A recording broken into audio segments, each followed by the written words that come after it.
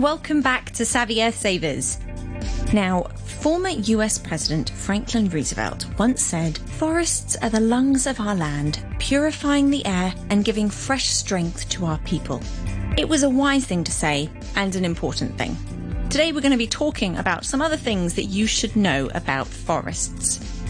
Covering almost a third of the Earth's surface, forests are home to 8 in 10 animal and plant species.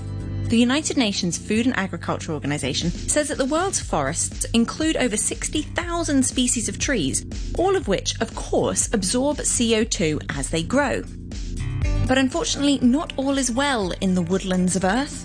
Only half of all forests are still intact, and only a third are primary forest, which means naturally occurring woodland composed of native species where human activities have not disturbed natural ecology.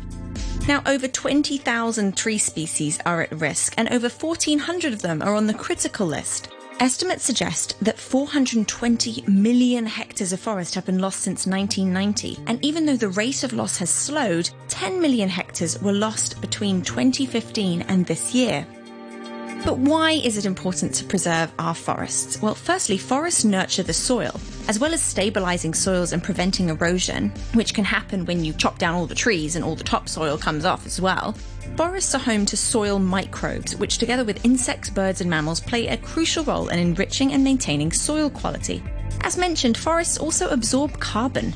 Forests act as carbon sinks, trapping and storing carbon dioxide. NASA estimates that tropical forests absorb 1.4 billion tonnes of carbon dioxide every year, while a study in 2017 estimated that forests would absorb a third of the atmospheric carbon needed to keep global warming below 2 degrees by 2030. So we need them to keep our Earth cool. Forests also provide food for millions of people. More than 86 million people depend on forests for their livelihoods. Globally, 1 billion people rely on wild foods, including meat, insects, plants, mushrooms, and fish, which are found in forests. Forests are also natural aqueducts. They provide relatively pure water, not just for indigenous people, but for some of the world's largest cities. 1/3 of our metropolises get all or part of their drinking water from forest-protected areas. That includes big cities you would know, including Jakarta, Karachi, Madrid, Mumbai, and Singapore. Forests are home to 80% of Earth's biodiversity. You'll find 80% of the world's animals, plants, fungi, and bacteria in a forest. 3/4 of all birds, 80% of amphibians, 68% of mammals. The most biologically diverse and complex forests, as we've covered on other programs, are tropical rainforests, and that's where rainfall is abundant and temperatures are consistently high, making the habitat particularly favourable to many animals. Now, there's a little bit of hope on the horizon. So the World Economic Forum has launched an initiative to conserve, restore and grow 1 trillion trees to help curb climate change. Research has shown the importance of having nature-based solutions. So that means not just policy, but also things like conservation, restoration, and reforestation, actually taking practical steps to replant trees and put back what we have plundered and taken.